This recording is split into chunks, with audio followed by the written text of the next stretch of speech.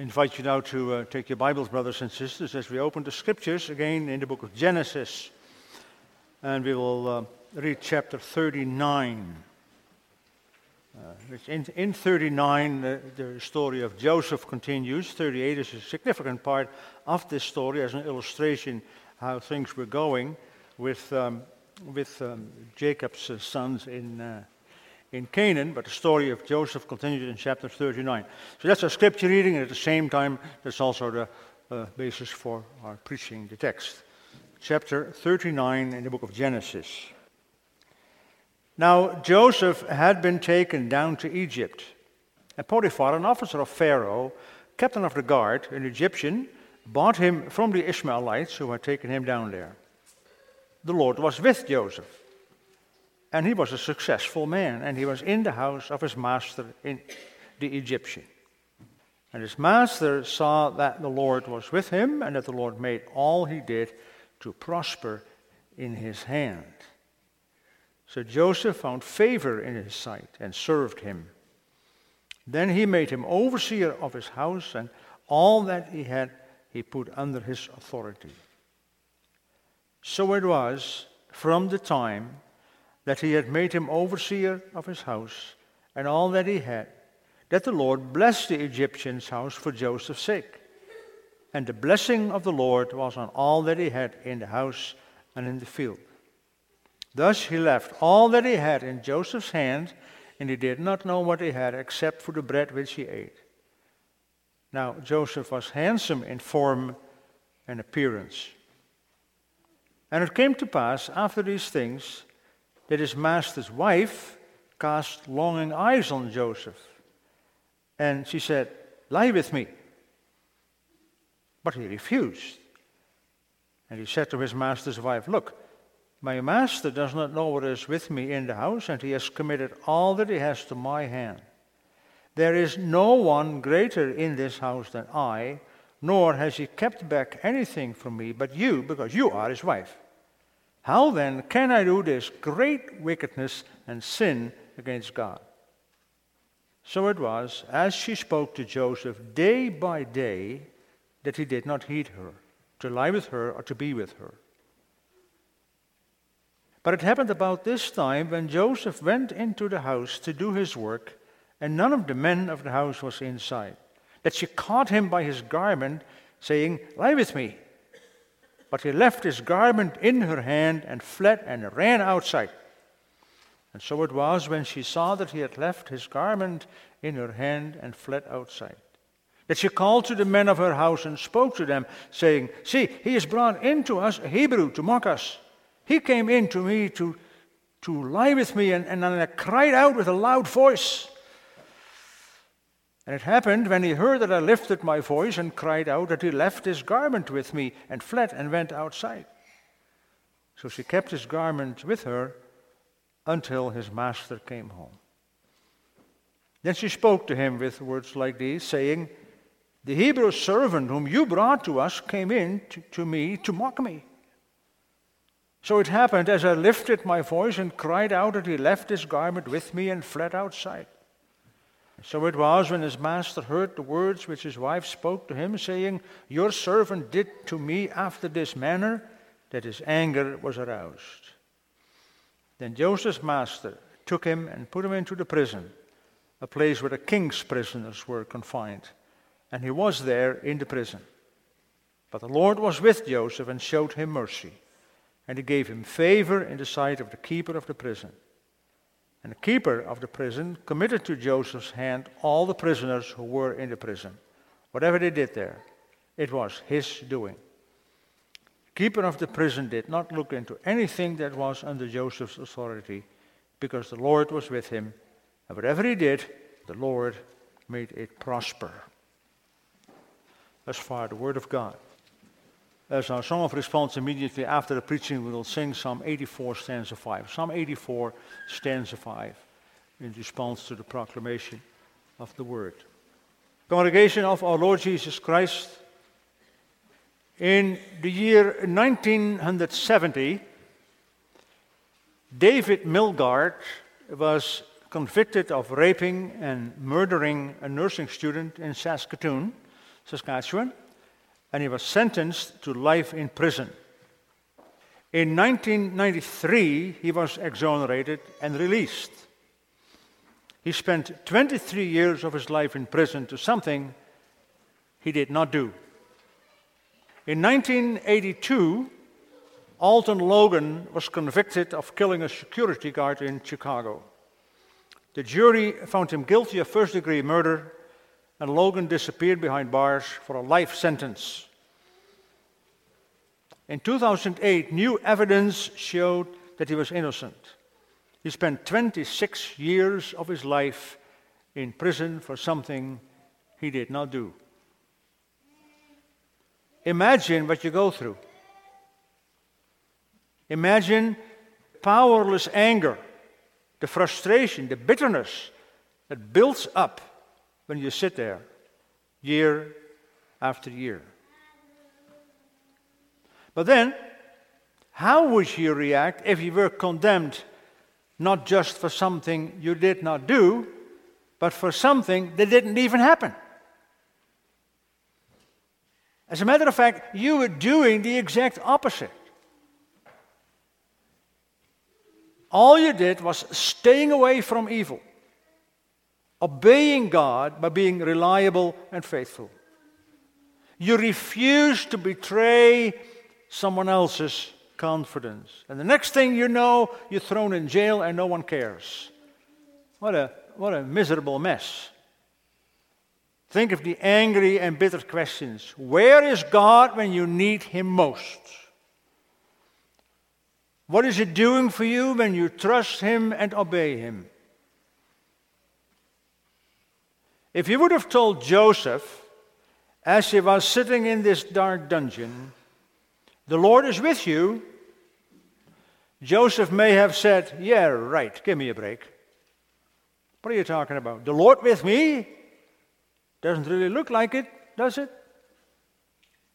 And yet it says so a few times in this chapter, the Lord was with Joseph. So somehow that is a significant observation to understand what is going on here in this chapter. God remains God. God is holy and He is almighty. And even in the Egyptian darkness, He continues to work out His plan. For with Joseph, as a slave, with Joseph, the word of God has entered Egypt. And that is the word that promises salvation, the word that is giving hope, the word that opens a future of promises fulfilled. In that light, we need to read this story. The Lord shows His faithfulness in Potiphar's house. That's the message this afternoon. The Lord shows His faithfulness in Potiphar's house. And when we follow the story, we see it happening in Joseph's success, in Joseph's obedience, and in Joseph's humiliation. Congregation, this morning when we looked at chapter 37, we saw how things were developing in Jacob's family. Joseph was young, but he wanted to stand up for God's will and for God's word. He saw the increasing assimilation of his brothers with the Canaanite culture and lifestyle. The story of Judah and Tamar in chapter 38 shows how that was becoming a serious threat for the people of God's covenant. And it grieved Joseph. He warned against it. But his brothers hated him for it, and they sold him to those Ishmaelite traders who took him down to Egypt and sold him and bought him for a few bucks. It leaves his father inconsolable because he thinks that his son is dead. In the meantime, Joseph ends up as a slave in the house of this man called Potiphar, an important government official, the captain of the king's guard. And that turned out not so bad because Joseph was treated well, and you could say that his position actually developed into a very successful career. However, that may sound nice, but it doesn't take away Joseph's loneliness and sadness. I mean, Joseph is just merchandise. A reliable slave, a much appreciated slave, but a slave with no rights in a strange country. And so the question must be haunting him. Why all this is happening to me? Where is God? What is God doing? We remember that from this morning. Joseph's perspective in life does not go beyond the horizon of Potiphar's household, and that looks pretty hopeless in the long run. And yet, even in such circumstances, remember who God is. The Lord can lead us, and He not only that He can do that, He often does that, He leads us through deep and treacherous streams.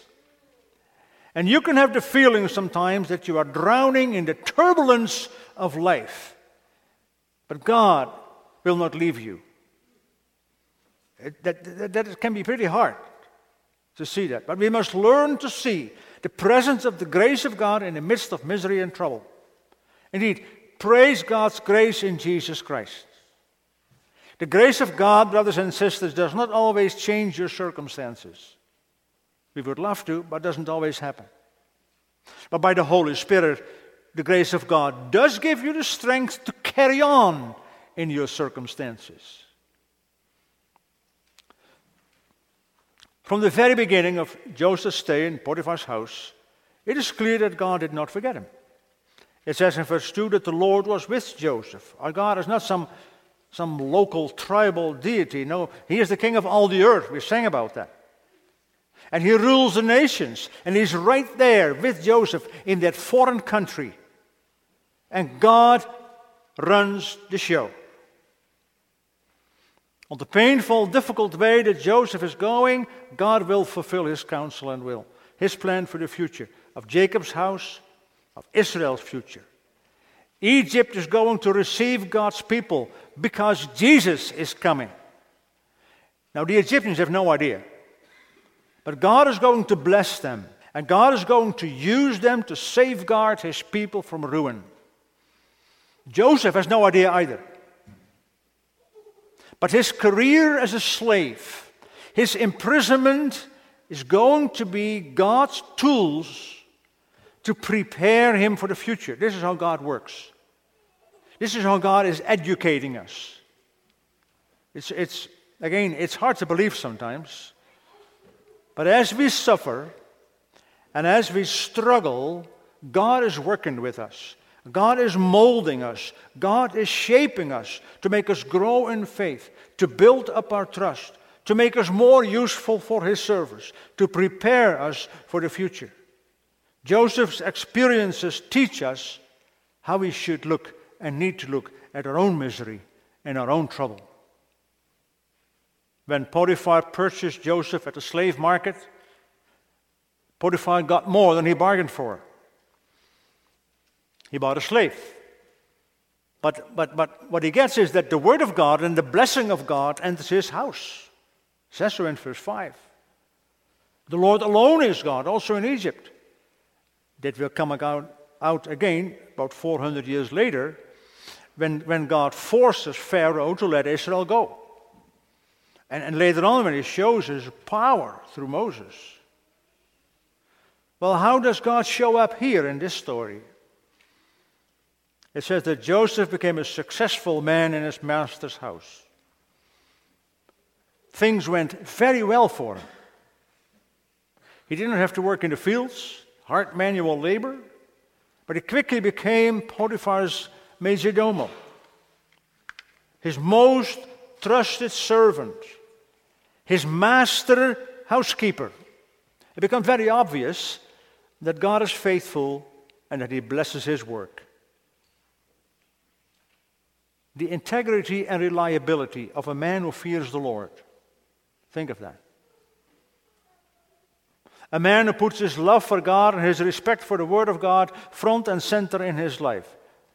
When people see that, it must be striking.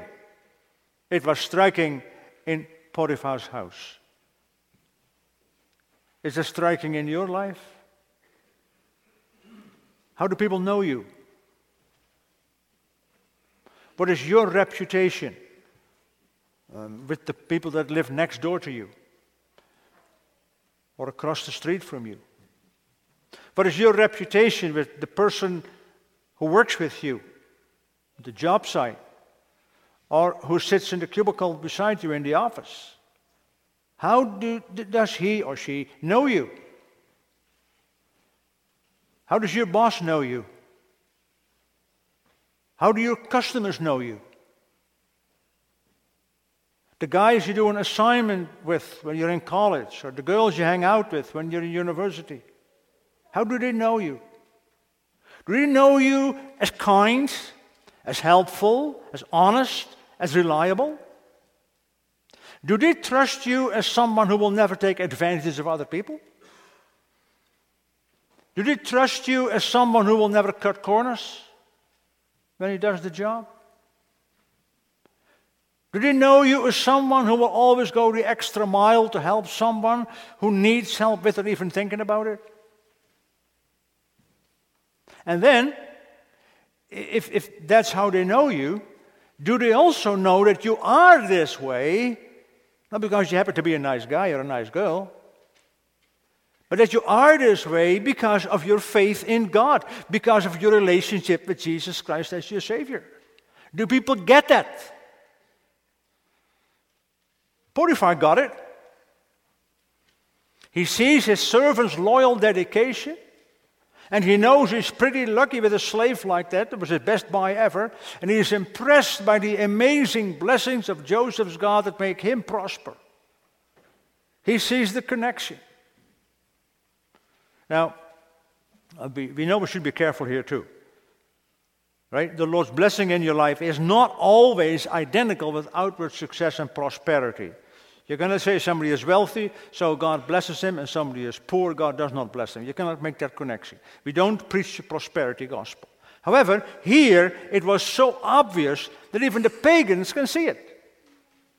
And over time, Potiphar entrusted more and more responsibilities to Joseph, the golden boy of the house.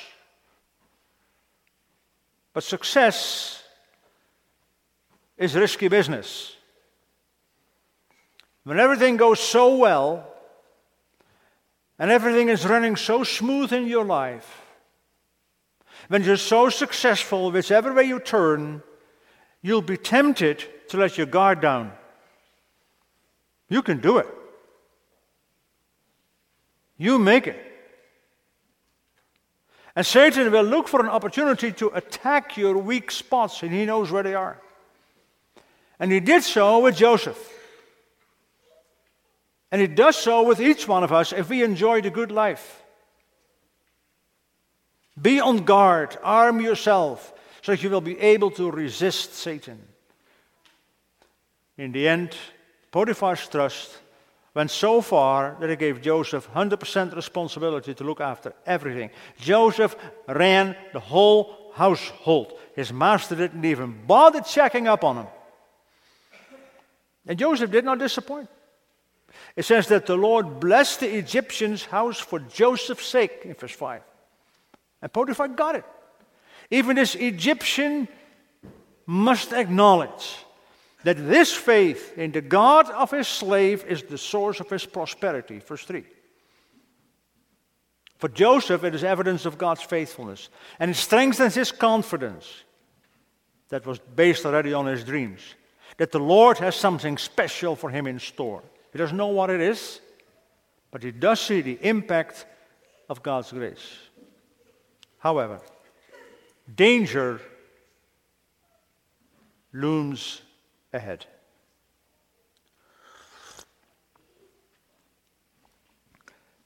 As I mentioned, congregation success is risky business.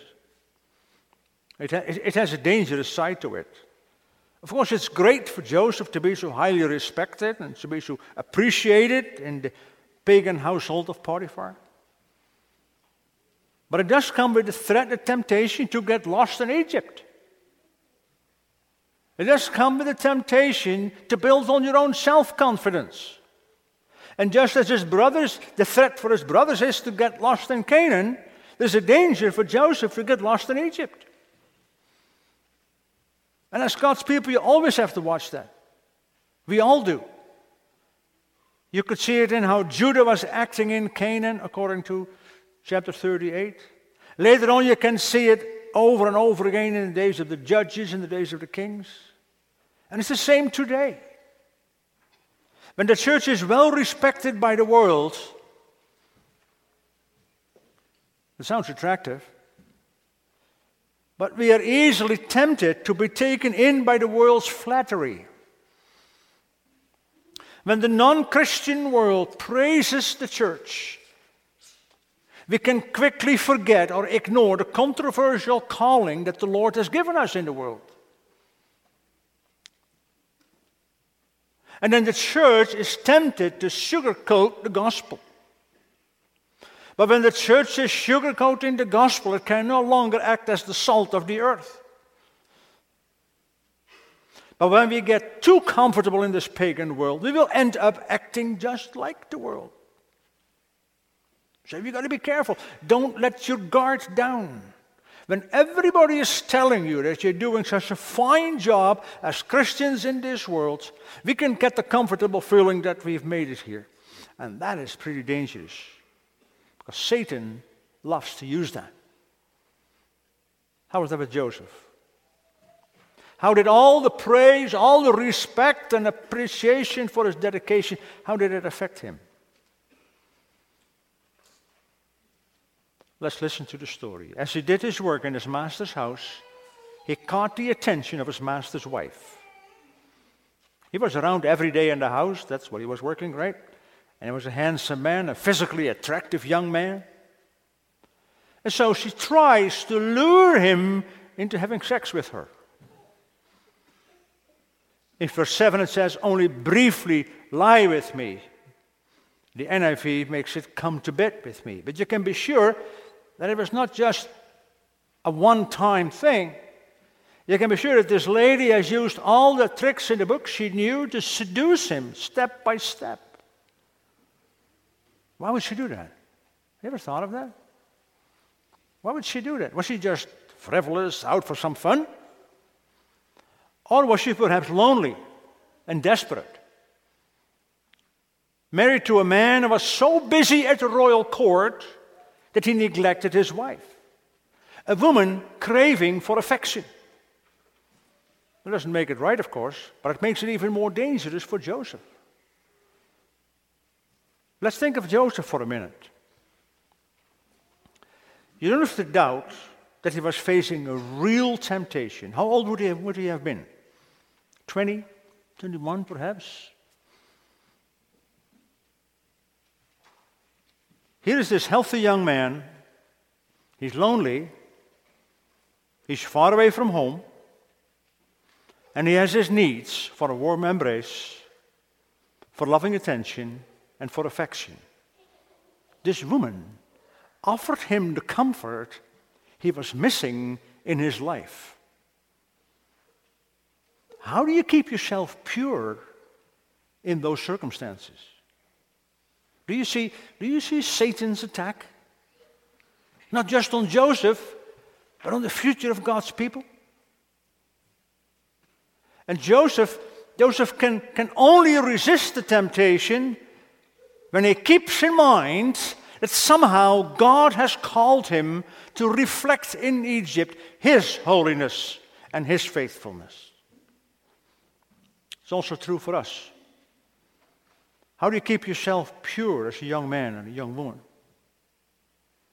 Our society is, and we all know that, our society is saturated with sexual images and sexual temptation. Promiscuity and porn has gone mainstream. What dominates the relationship between young people? What dominates the relationship with your boyfriend or your girlfriend? How can you say no when the hormones are flying? How can you resist sexual sin? It's hard. It's hard. You can only do that, you can only have a good reason for that when the Spirit of Christ lives in you.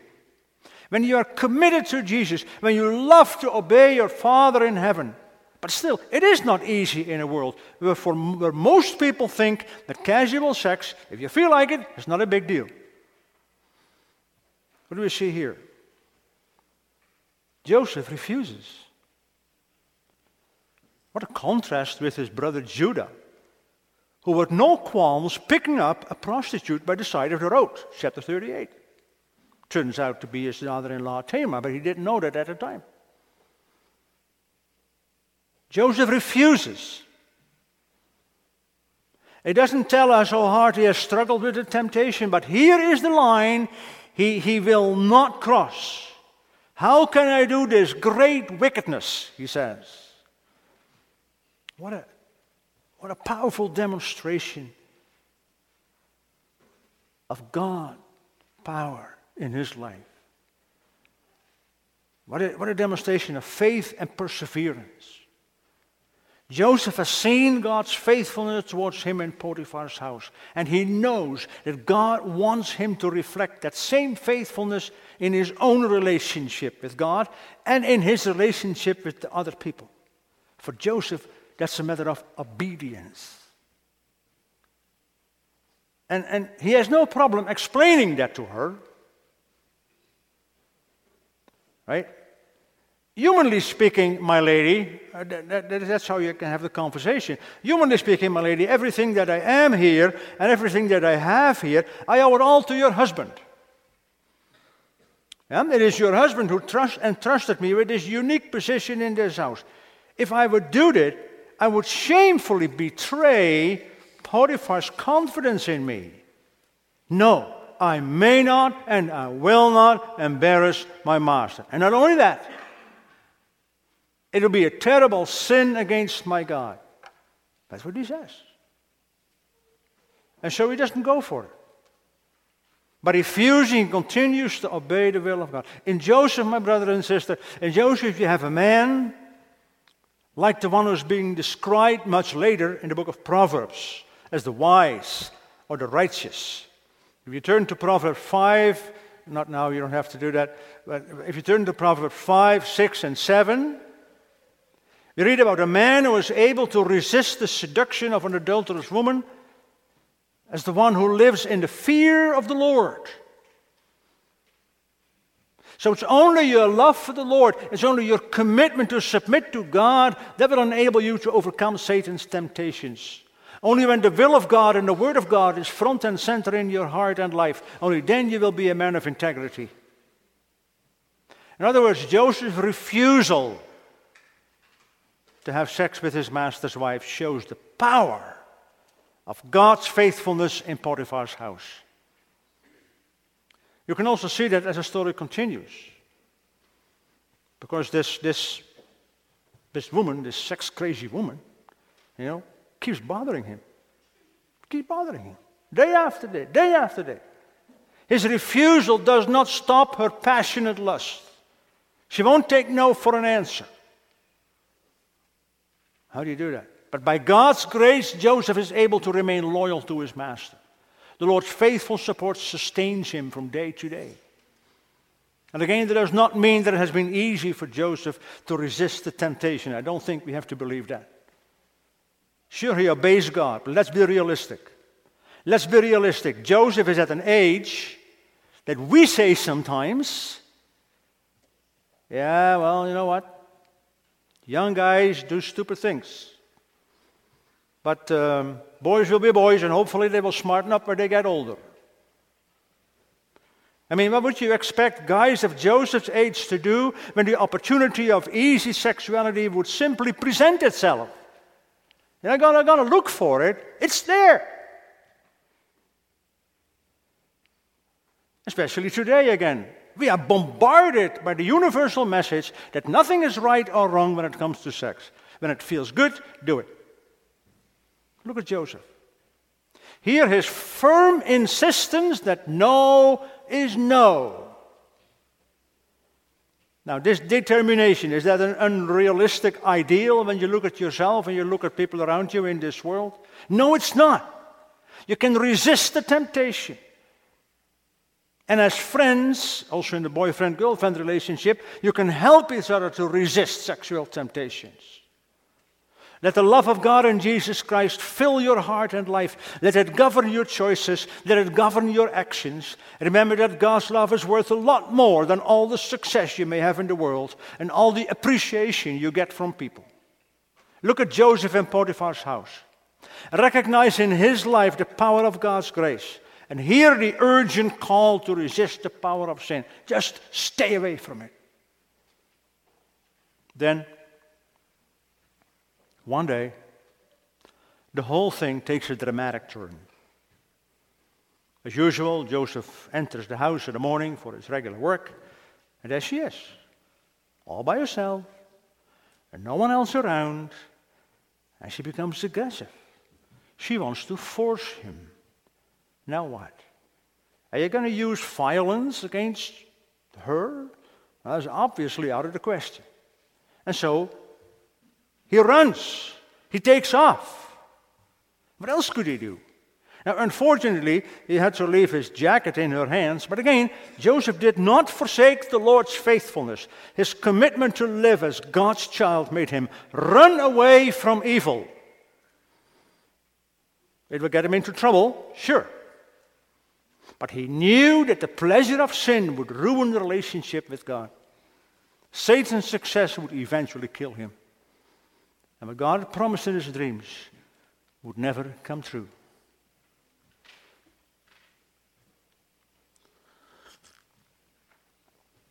Well, here it is.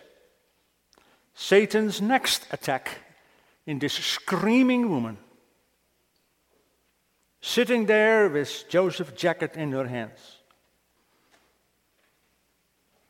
Her passionate desire turns into anger and hatred. She feels humiliated, and all she can think of now is revenge. And she has this chance because until now, Joseph has never told his master what had been going on.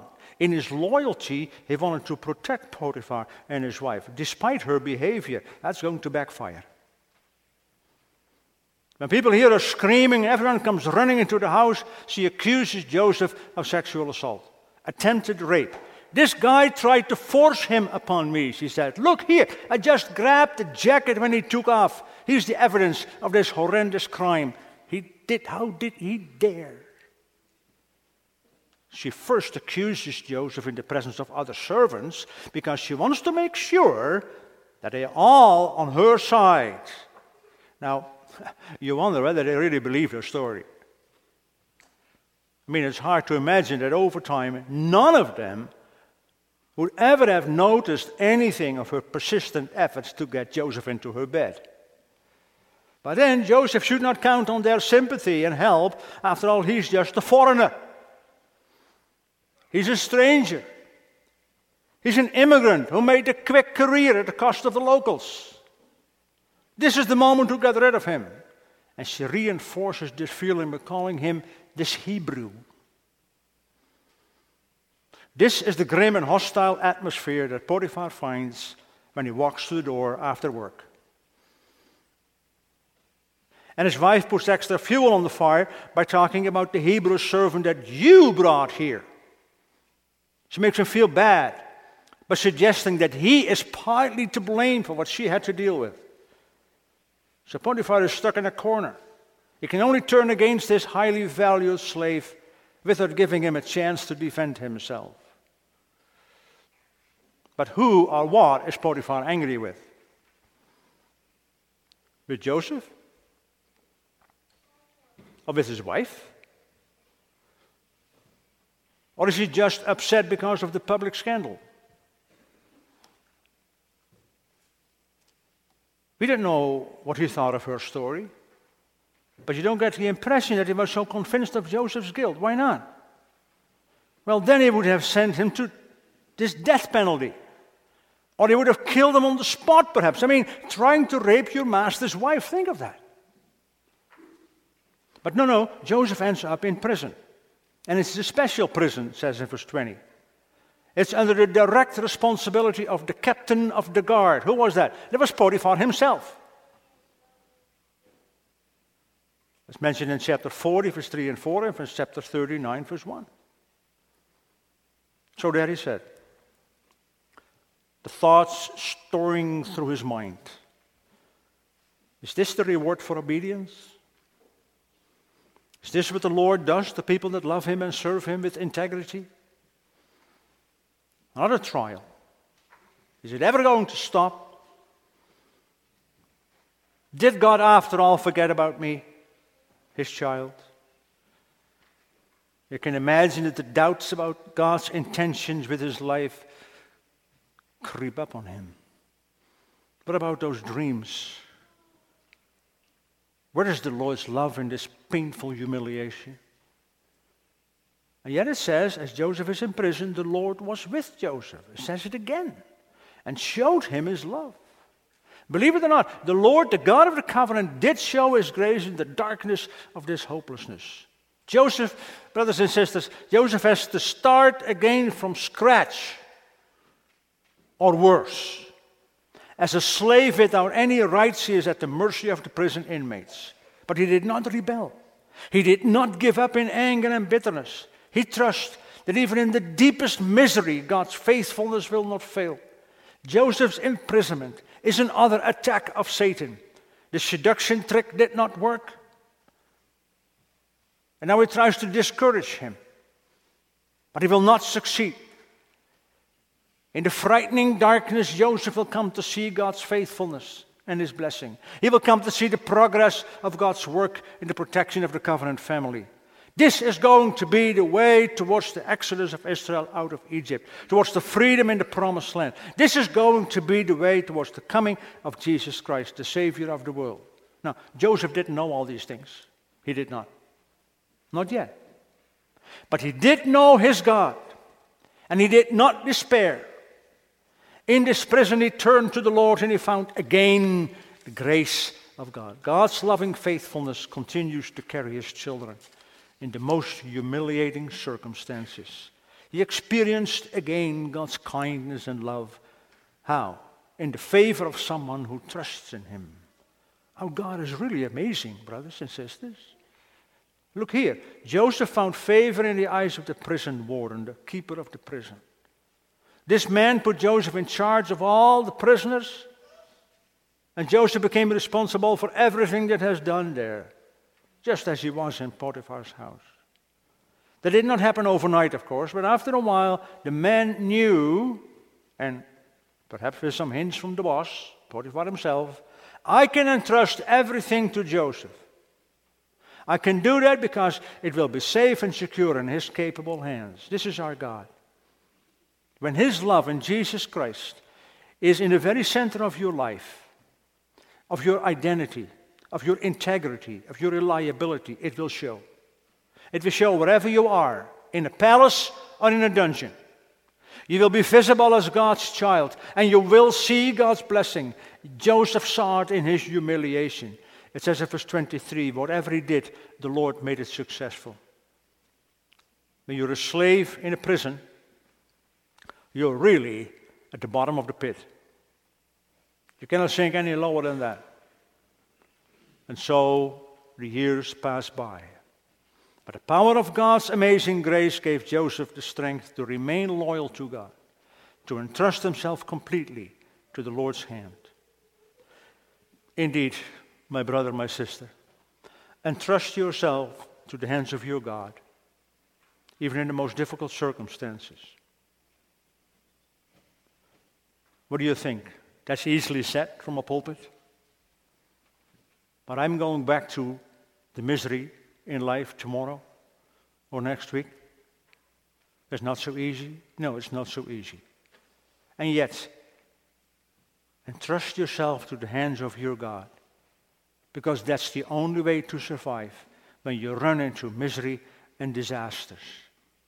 Trust in that in everything that happens to you, God is still working with you. God is training you for what he still has in store for you. That was true for Joseph. And we know that because we know the rest of the story. It's also true for you. It's also true for me. Remember why Joseph had to deal with all this trouble. He did not want to trade the love of God for the pleasure of sin. With Psalm 84, he said, I would rather be a doorkeeper in the house of my God than dwell in the tents of the wicked. Would that be your choice? Whenever you are confronted with that this coming week? Would it be your choice, my brother, my sister, boys and girls, young people? Would it be your choice? When you do make that choice, It may get you into trouble. It may get you into misery. But the end will be good. Amen.